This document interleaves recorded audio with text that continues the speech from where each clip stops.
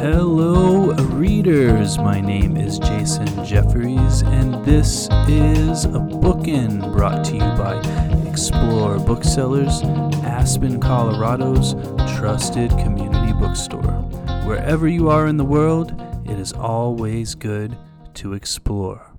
My guest today is Shelley Reed. She is the author of Go as a River, which is published by our friends at Spiegel and Grau. Shelley, welcome to the program. Hi, Jason. Thank you so much for having me. I'm really honored to be here. It is an honor to have you here, Shelley. And first, before we dive into your story, I'm hoping you can tell me about the process of writing this novel. It has a bit of an unusual story. Sure. Well, the process for me as a writer, this novel really was a long time in coming. I'm in my mid-50s. I'm publishing my debut novel, and there's a lot of reasons for that, that it took me quite a while to piece together this novel in just the right way. Both, I think, for reasons inherent to the novel itself, and also just sort of my life as a human as well as a writer. I probably have worked on this book for at least 12 or more years. But when I say that I wrote it for that long, really, as any writer understands, life very much gets in the way. And for the vast majority of time when I was writing this book and envisioning it and feeling it and getting to know these characters, I was also very immersed in being a mom to my two fabulous children, and very immersed in being a professor to my wonderful university students at Western Colorado University in Gunnison. And, there's only so many hours in the day, and the process of writing this book for me became in small snippets here and there, but I never stopped thinking about it. It was always on my mind, particularly when I was out in the wilderness, I'm sure, as we'll talk about. And over time, and during those years when I was thinking about this book, my life had many twists and turns and challenges. And it all came together to make for a much richer book and a much richer narrative that ended up informing what the book is about. And so the process was long, the process was disjunctive, but I eventually pieced it together and really figured out exactly what this book was about and what it was trying to say. And in the end, I'm actually so grateful for the process, as long as it was, because I think that it really enriched my life and enriched me as a writer, and it certainly enriched the book. Absolutely. Well, congratulations on finishing it. I know that a long-term project like that takes an extraordinary amount of commitment. Yeah, so good for you for sticking to it. Well, Shelley, my second question before we dive into the novel, I'm hoping you can tell us about your publisher, and I hope I'm not butchering their name, Spiegel and Grau. I suspect a lot of our listeners are unfamiliar with them. I remember when they came on the scene, but who are they, and how did you come to work with them, and how has it been working with them? Oh, yeah, that's a great question. Well, I think I'd encourage your authors to Google them, because I think that, or to look them up so that the full story can be told, because they're Cindy Spiegel and Julie Grau, two extraordinarily interesting women, icons in the publishing world. And I will briefly tell, sort of what I know about their story, but really they're vastly interesting women who deserve more than what I can say here. Spiegel and Grau, Julie and Cindy and Julie were, as I understand it, with Penguin Random House for many, many, many years, and were the founders of Riverhead books, and published extraordinary titles, some great, great, great books as Riverhead. And then they founded their own imprint, I believe, at Penguin Random House under Spiegel and Grau, also published many amazing titles. And then not too long ago, I want to say just a couple of years ago, they broke away to become an independent. And that is just so meaningful to me. They have all sorts of really fabulous reasons for wanting to be an independent publisher. One of which I know that I feel working with them every day, and that was to take really good care of their authors and really be able to focus in on really support, especially a debut novelist like myself. I've felt just so incredibly supported and really, really grateful to be able to work with them at Spiegel and Grau. And boy, they're coming on strong. They may be a relatively new independent, but all of their decades of experience are really coming together to produce some absolutely fabulous books. And I will take this opportunity to also thank my agent, Sandra Bond, who's based in Denver. The reason that I am so lucky to get to work with Julie and Cindy at Spiegel and Grau is my agent was so dedicated to finding the right home for my novel, Go as a River. And she worked very hard at it. And in the end was able to put me in the hands of the absolute best situation that I could have hoped for. So very grateful. For sure. Thank you, Shelley. And we, as an independent bookstore here at Explore Booksellers, love supporting independent publishers. And as you mentioned, Spiegel and Grau are definitely coming on strong. Well, let's now dive into this novel, Go as a River. I want to first talk about how you describe the bottom of a lake at the beginning of your novel. You describe it as a world as silent and alien as the moon. Can you talk more about this concept? Sure. So the setting of my novel is in the Gunnison Valley, where I've lived for well over 30 years. To me, it's a western slope of Colorado, for those of you who are not familiar. And to me, one of the most glorious places on the planet Earth, the Gunnison Valley. I love it deeply. Put down roots there decades and decades ago, and I very much feel like it's my homeland. My children are both named after mountains in the Gunnison Valley, and it's just very much my place. So most of the novel is set in the Gunnison Valley. In the Gunnison Valley is Blue Mesa Reservoir, which is the largest reservoir in Colorado. And under Blue Mesa Reservoir are three towns who, in order to create the reservoir in the 1960s, those towns had to be evacuated and flooded. The town of Viola is one of them, and it features very prominently in my book.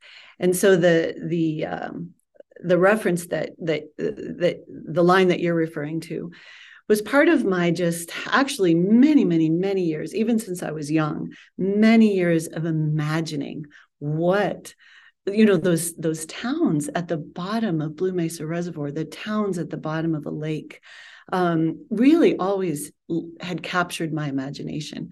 And so I opened the book with a preface where I try to describe what my imagination says is left of those towns marinating at the bottom of a lake. And then the novel goes on to be very much about the ideas of place and displacement, and sort of trying to imagine the lives of Iola and the other two towns, where there were generations of life there. And then previous to that, obviously, ancestral land of indigenous people. So much life was lived on those banks of the Gunnison River that are all now under the lake. And so that the opening that you're referring to just sort of tries to immerse the reader immediately in that world that had captured my imagination for so long. Right. And do you think many people think about things like what's on the bottom of a lake or the ocean or a river? I mean, the earth is covered in 75% water. Do you think many people are even thinking about that part of life on our planet? I don't know. That's a wonderful question. I don't know, because you may be this way as well. And I think many people are and don't articulate it, but I certainly know that many writers are, people who just think a lot about everything. And I've always just had this fundamental curiosity about so many things. And so, yes, for me, I think I always wonder about the things that maybe someone else might just pass by. So I guess I can't really answer that question for other people, but for me, I'm fascinated by so many aspects of the world, especially so many aspects of the natural world and of human history, that I think about these things all the time. And honestly, could not get this idea of the towns at the bottom of the lake out of my mind. So I'm glad I finally got to actually write it out and include it in my book. Absolutely, that's fantastic. Thank you so much, Shelley. Um, as you may or may not be aware, I come from the South. I moved here from Raleigh, North Carolina, the southeastern United States. And one thing that folks take pride in there, agriculturally speaking, is peaches. Your protagonist in the opening of your novel picks two baskets of peaches. And my question, because I know we have a lot of listeners in the Carolinas here, are there peaches in Colorado? Is this something that Colorado is known for? Yeah. Oh, I'm actually really grateful that you asked that question because my answer is a little bit layered. One, yes, there are absolutely peaches in Colorado. The western slope of Colorado is very famous for their peaches, and very proud of their peaches. I did quite a bit of research because I do have this peach orchard in my novel that's been cared for generationally by my characters. And I am not a peach farmer. And so I actually had a lot to learn about peaches. I did a lot of research, very, very kind peach farmers on the western slope of Colorado spoke with me and taught me a lot. But I know that the Grand Valley around Grand Junction and Palisade, very famous for their peaches. And then part of my novel is set in the North Fork River Valley, which is, Paonia and Olathe, or no, Paonia and Hotchkiss and that area. Also amazing peaches. And what I've learned that might be a little bit different from why the peaches from where you come from are also amazing. I think Colorado peaches are different because all summer long we have very warm days, but still very cool nights. And then as the season progresses, of course, it gets very cool in the evenings in Colorado in the fall, and makes it very delicate to try to grow a peach between frost in the spring and cold nights in the fall. But it's those two, that combination of warm days and cold nights, that creates that very, very sweet, particular beautiful Colorado peach. But I also want to say that I began the story of the peach orchard in Iola, Colorado, in the Gunnison Valley. And I will admit that I took quite a bit of creative license in that way. The peaches and the peach trees become very symbolic and contribute thematically to the book. And I portray them as sort of miracle peaches from the beginning. But there's no one to my knowledge that actually had any peaches growing in Iola back in the early part of the 20th century. But it is part of the familial story of my main character, Victoria Nash. And so the readers will just have to dig in there to see how I pulled that off. Absolutely. Thank you so much, Shelley. I'm finding myself hungry all of a sudden. I don't know why. I've gotten that feedback a lot from people when they read the book, and they absolutely have to have a peach, which I love. I think that's really fun. Exactly. Well, listeners, we are going to take a short break here for a word from our sponsor, and then I will be right back with Shelley Reed. The Bookin podcast is sponsored by Libro FM Audiobooks. Libro FM lets you purchase audiobooks directly from your favorite local bookstore, Quail Ridge Books. You can pick from more than 100,000 audiobooks, including New York Times bestsellers and recommendations from booksellers around the country. With Libro.fm, you'll get the same audiobooks at the same price as the largest audiobook company out there. You know the name, but you'll be part of a much different story, one that supports community. Listeners of Bookin can get a 3-month audiobook membership for the price of one. Go to Libro.fm, that's Libro.fm, and enter Bookin, Bookin, in the promo code space. With each listen, take pride in knowing that you're supporting local bookstores. I'm back with Shelley Reed, author of Go as a River, which is published by our friends at Spiegel and Grau. And Shelley, a quick follow-up question about your setting before we jump back in. Are you personally, do you live close to the Black Canyon of the Gunnison? Is that in your area? I do, yes. So I live in the upper end of the valley. Uh-huh. I live at 9,000 feet elevation. Hmm. The Black Canyon is in the lower elevation, Hmm. and it's, fairly recently become a national park and is absolutely just a hidden gem. You can't see how spectacular the Black Canyon is from driving past it. You have to get into the park. And so I think a lot of people just zoom right past it on Highway 50, but it is an extraordinary uh, national treasure. And I really hope that more people learn to love the Black Canyon. And it does have a role in my novel as well. But yes, I do live nearby. In fact, the like I said, most of the novel is set in a landscape that I know very, very well because I spend a tremendous amount of my life out in the wilderness, in the Gunnison Valley, from top to bottom, including the Black Canyon. Excellent. Thank you. Yeah, that was a national park, and I'm a huge supporter of national parks, but because it's relatively new, I was unfamiliar with it until I moved here. But yeah, such an amazing area. Well, let's now dive back into this novel, Shelley. When our protagonist, Victoria, when she is describing her mother, she says that her mother's affection only surfaced within strict parameters, governing her children with a grave fear of how they would perform on Judgment Day. Can you tell us more about this concept in this relationship? Sure.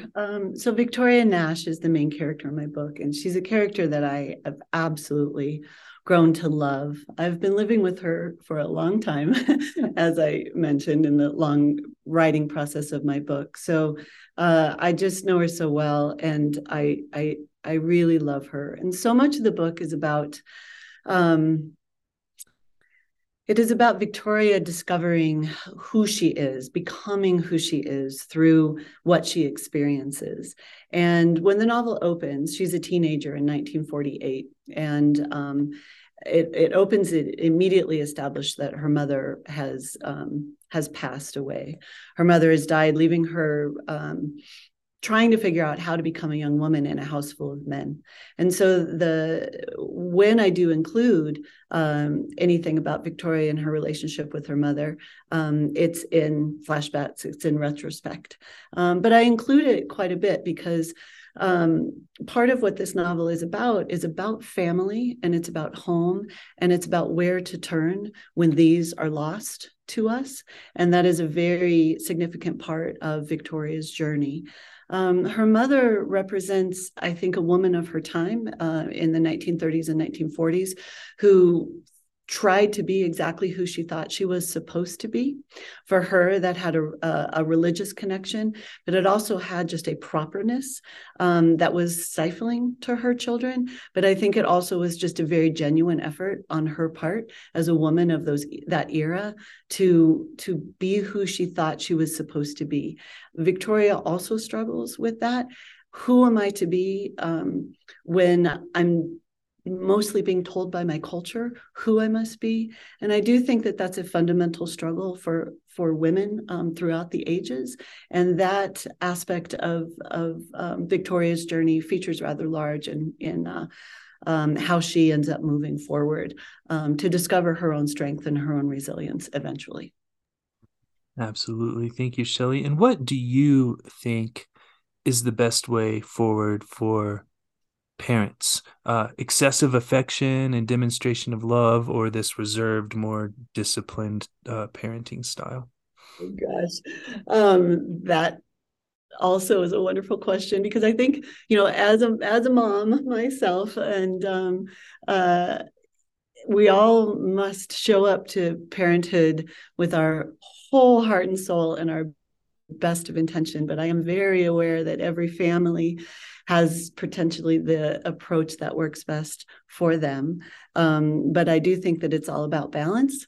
It's about helping your children discover who they are in and of themselves, and then allowing them the space to do so while also gently guiding them. So I would never be as heavy-handed of a mother as Victoria's mother in my book. But I also do believe that Victoria's mother, as well as most parents, I think, try to do right by their children by passing on what they think is right. And then I think it becomes up to the children to decide how to pick and choose from that guidance of what actually works for them, take what works for them and go forward, and leave what does not work for them behind, which can be difficult, I think, for parents to witness. But, we ultimately have to let them fly free. Victoria's mother did not understand that, but she also really wasn't given a chance before she died. In the novel, Victoria's mother dies when Victoria is only 12 years old. So Victoria has to go forward without the benefit of the guidance of a mother. Absolutely. Thank you so much, Shelley. Victoria describes her farm as nothing special, just 47 acres. Can you describe this farm to me? 47 acres seems awfully big, but maybe not in comparison to other farms. No, in the western slope of Colorado, the spaces are vast, vast, wide open spaces, beautiful, amazing spaces where you can drive for hours and not see a gas station or a human, lots of cows. And so one of the things that defines the Nash family is a humility, a deep humility that I've witnessed in the ranchers and the farmers in my area.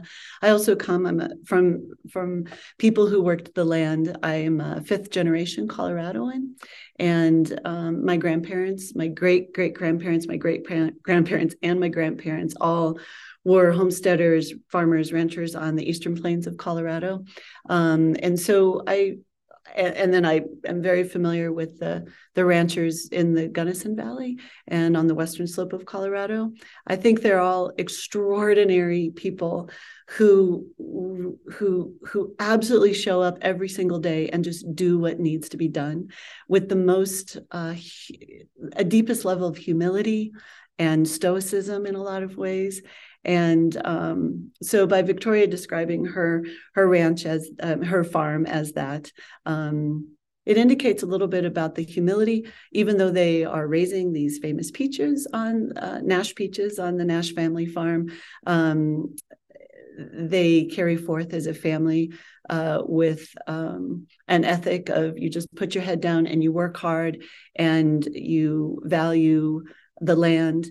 And it is no cause for bragging rights. So I think the word just in that sentence is probably the most important in terms of building the character and building the understanding of the family, that they, like many farmers and ranchers on the Western Slope, are just very humble people who do what needs to be done.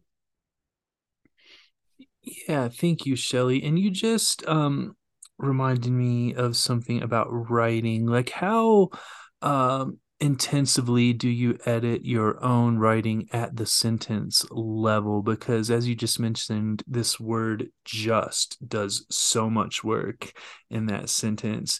Do you have an editor, or are you someone who just kind of obsessively reads your own sentences over and over until you get them into the shape that you want them in? Oh, yes. I far too obsessively edit on the sentence level.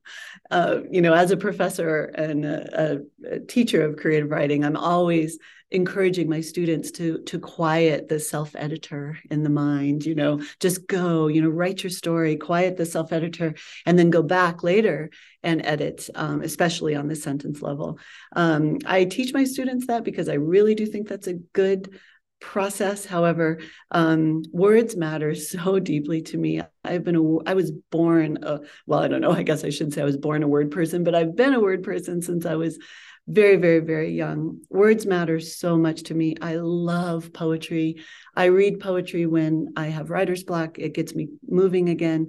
I value the written word. I value the beauty of a sentence, the beauty of an image. And so, yes, I way over edit on the sentence level as I write, which makes me a very slow writer. And I'm trying to remedy that a little bit and still value the narrative on a sentence level, but maybe as a second pass as opposed to on the first.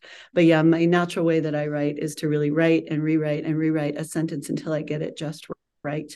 And that really, really does matter to me. And some of the most moving praise that I've received for my novel, some of the praise that has really hit me most in the heart is when people say that the writing itself, the language and the word choice itself has been moving to them or felt beautiful to them. And that actually means a lot to me because I really do work very hard at that. Absolutely. Thank you so much, Shelley. It shows. Well, you said earlier that a lot of what this book about is home, the concept of home, the concept of place. One of the things that really sets this novel into motion early on is that Victoria meets a drifter named Wilson Moon. And Wilson Moon says to her, quote, "One place is just about as good as another, ain't it?" End quote. And Victoria disagrees with this concept in this moment. Can you tell us about these clashing viewpoints, these differing concepts of home and place, and what they tell us about your characters? Yes, yes. Thank you. Thank you for perceiving that because I very much wanted to set up Victoria and Wilson Moon. A lot of readers have think of my book as a love story, and I think on some level it is. Wilson Moon and Victoria meet on a street corner. I'm very interested in the idea of happenstance and the way in which it can alter the course of our lives. um, Victoria and Wilson meet on a street corner, and what ensues after that are all of the joys and the horrors or sorrows of forbidden love. But I also think of Victoria more deeply. I think of Victoria and Wilson Moon as two symbols of displacement. Um, as you said, Victoria is very, very rooted in place and generationally connected to the land, to that exact piece of land in Iola, Colorado. She really knows nothing else. She has not been out in the world at all. She knows nothing else. And her family life is not nurturing, where she finds pretty much all of her nurturing is in her orchard, in the land, in with the trees, and then eventually, in the novel, she ends up going off into the wilderness. She knows that landscape so deeply. She eventually becomes a victim of displacement from that land that she loves so much. Wilson Moon, I just absolutely could not write a novel that delved into the themes of displacement in the American West and not include on whatever level I am able to write it, the Indigenous experience. And so Wilson Moon, for me, is the character whose ancestral land was stolen from him so violently and so horrifically. I don't tell all of Will's backstory. I don't know that it's my story to tell. But I do have him in the novel through the lens of Victoria, and I have him in the novel very specifically to remind people that, sure, the people of Iola were displaced to create Blue Mesa Reservoir, but the indigenous people were displaced previously. And the tragedy of that, the backstory on Will, which is alluded to here and there, is that obviously ancestrally his people were displaced to reservations in the Four Corners area. And then Will himself was stolen from his family and placed in a boarding school, one of those horrific Indian, quote unquote, Indian boarding schools where kids were literally stolen from their families in order to try to, quote unquote, make them good white children. And that deeply injured generations of young indigenous children, to where they disconnected, and many of them, as I've read and researched, have disconnected from, they weren't necessarily indigenous enough to go back to their homeland with their people. They weren't white enough to fit into white culture. And this is throughout the 20th century, that this was a struggle for very many. So his experience of displacement was to disconnect from the idea of place and say, it's, historically been so painful for his people, that he comes up with that line that you just mentioned, that he tried to convince himself that one place was just as good as another. And that was his response to displacement. And then the novel is really about Victoria's response to displacement. And I just tried to dig into those complexities as best as I could. Absolutely. Thank you, Shelley. Well, finally, our time is running short, but I want to ask you about Uncle Ogden, who early in the novel sees Wilson carrying Victoria home after an accident with her drunken brother, and the brothers chasing them both down, Victoria and Wilson.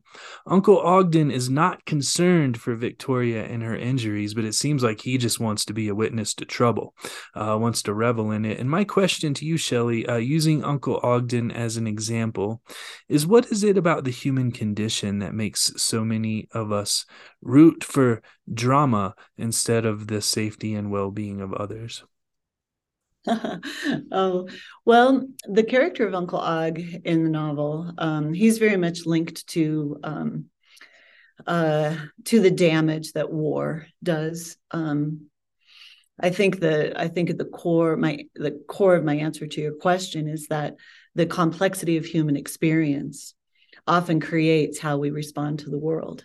And my novel opens in 1948. It ends in early 1970s. So I have to include the characters at the beginning of the book are coming off freshly from the World War II experience.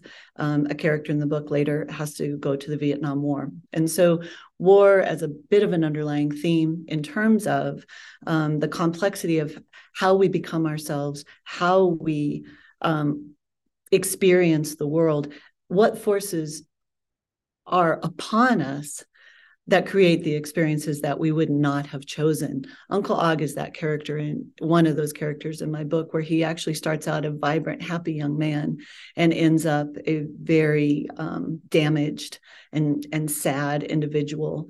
And I think that perspective, like you were saying, at that moment, Og wanting trouble more than being concerned for Victoria's well-being. Og was not always that way. Og became that way in response to these devastating circumstances of what he experienced in war. And, a lot of the theme in my novel around Victoria is about this idea of how do we respond to tragedy in our lives? How do we become ourselves through those experiences? How do we dig down and find our strength and resilience? Victoria is able to do that. Uncle Og is not. And I think that informs the way that he sees the world. Absolutely. Well, thank you so much, Shelley, and thank you for writing this wonderful novel, which I'm sure we will be selling a ton of here at Explorer Booksellers. Listeners, I've been speaking with Shelley Reed, author of Go as a River, which is published by our friends at Spiegel and Grau. Shelley, thank you so much for joining me. Jason, it's been a pleasure. Thank you so much. And thanks for your wonderful bookshop. I love it with my whole heart.